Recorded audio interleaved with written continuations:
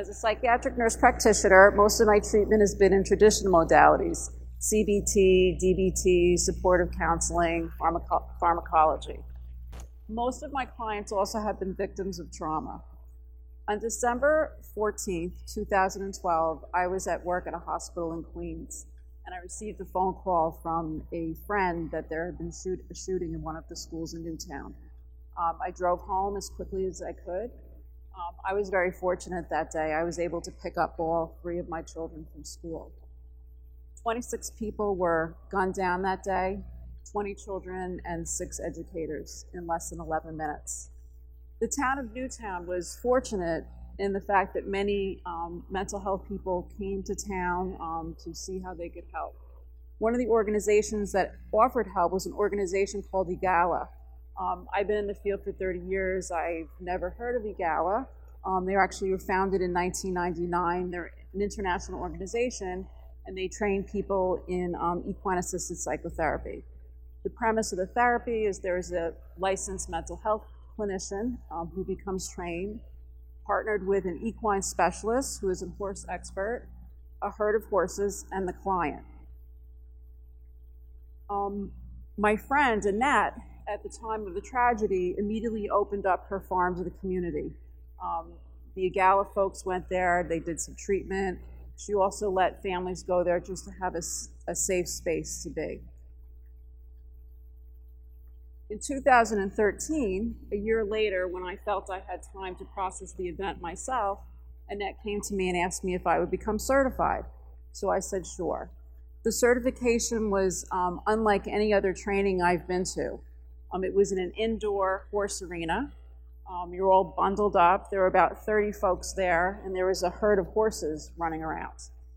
As I was sitting there with the horse people and the mental health people, someone said, oh, the horses will show us the way.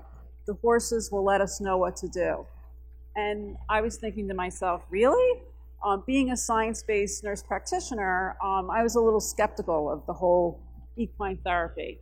And as I was sitting there with my skepticism, I felt a push to the back of my head.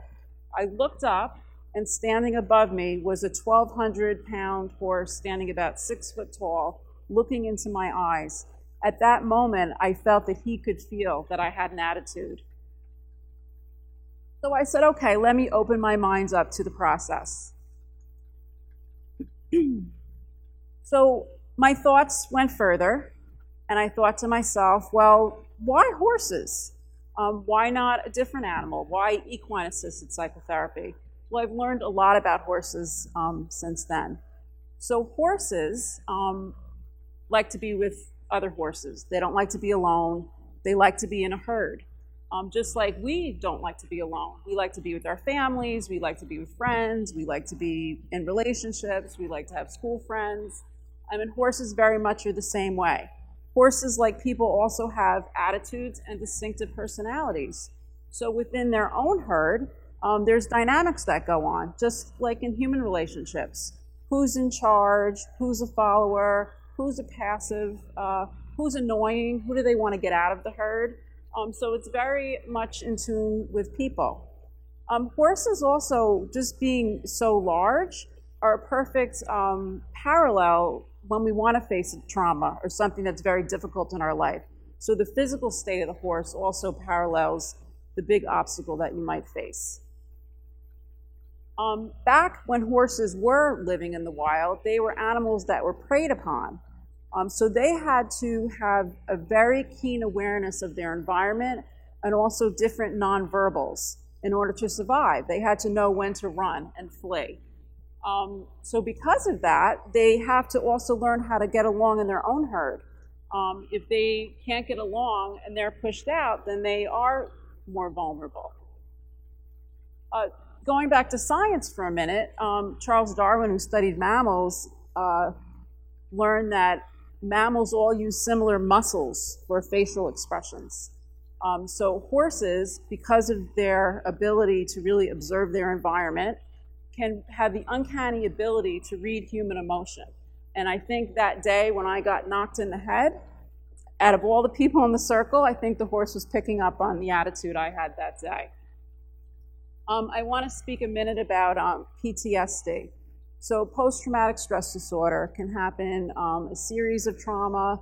It also can occur with a single event. And the hypothesis about PTSD is that our autonomic nervous system goes on overdrive.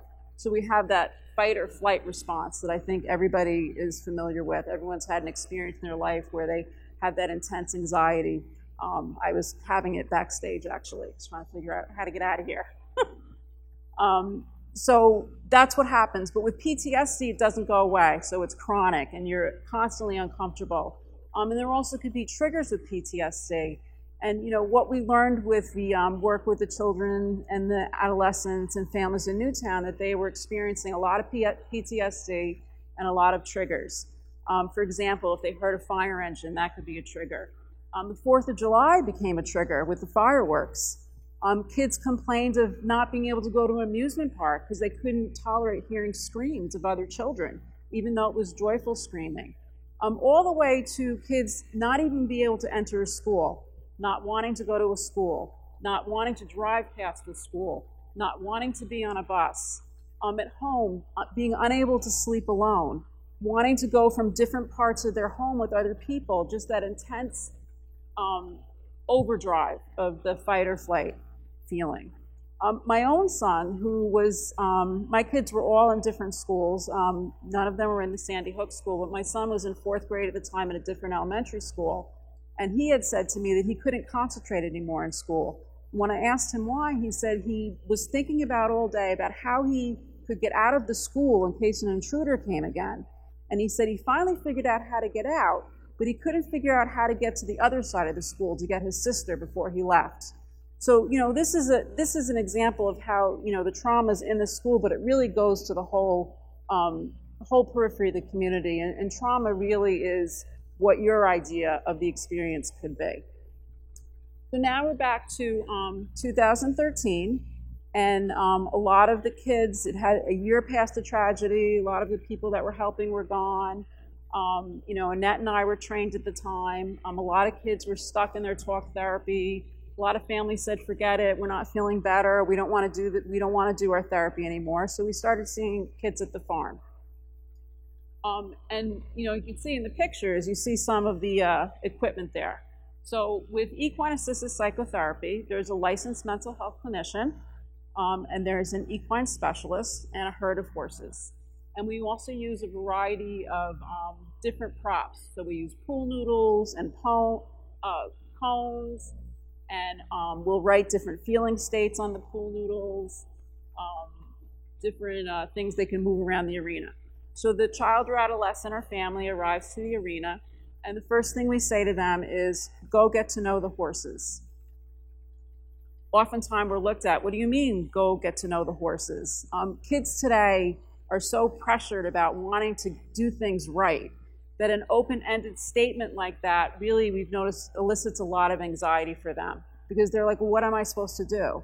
How am I supposed to do it? And again, we say to them, well, however, you know, you want to do it, it's fine. It's about your experience.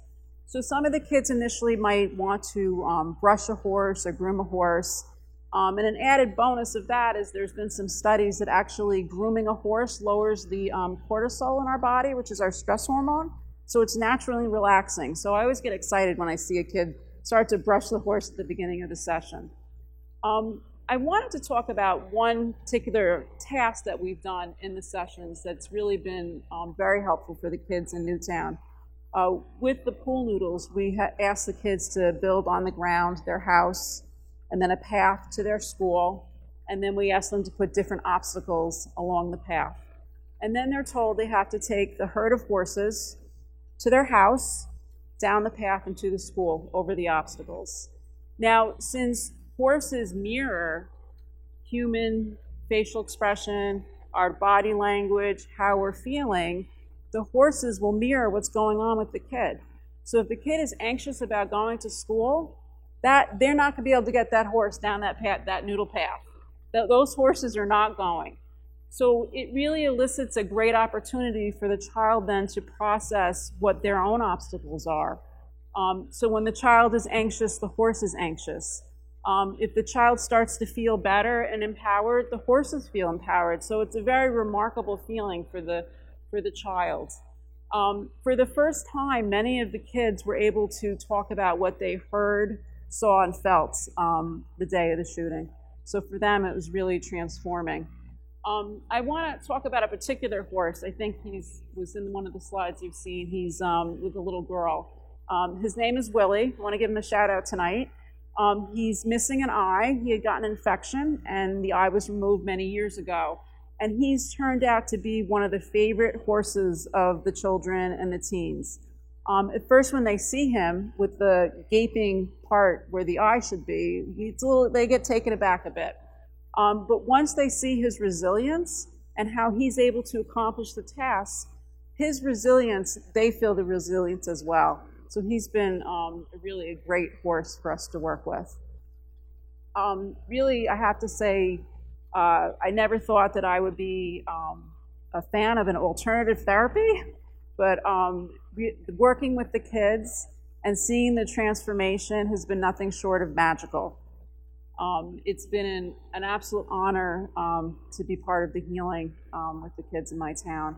And I'm forever grateful to the wonderful horses that have helped the kids and adolescents heal in Newtown. Thank you.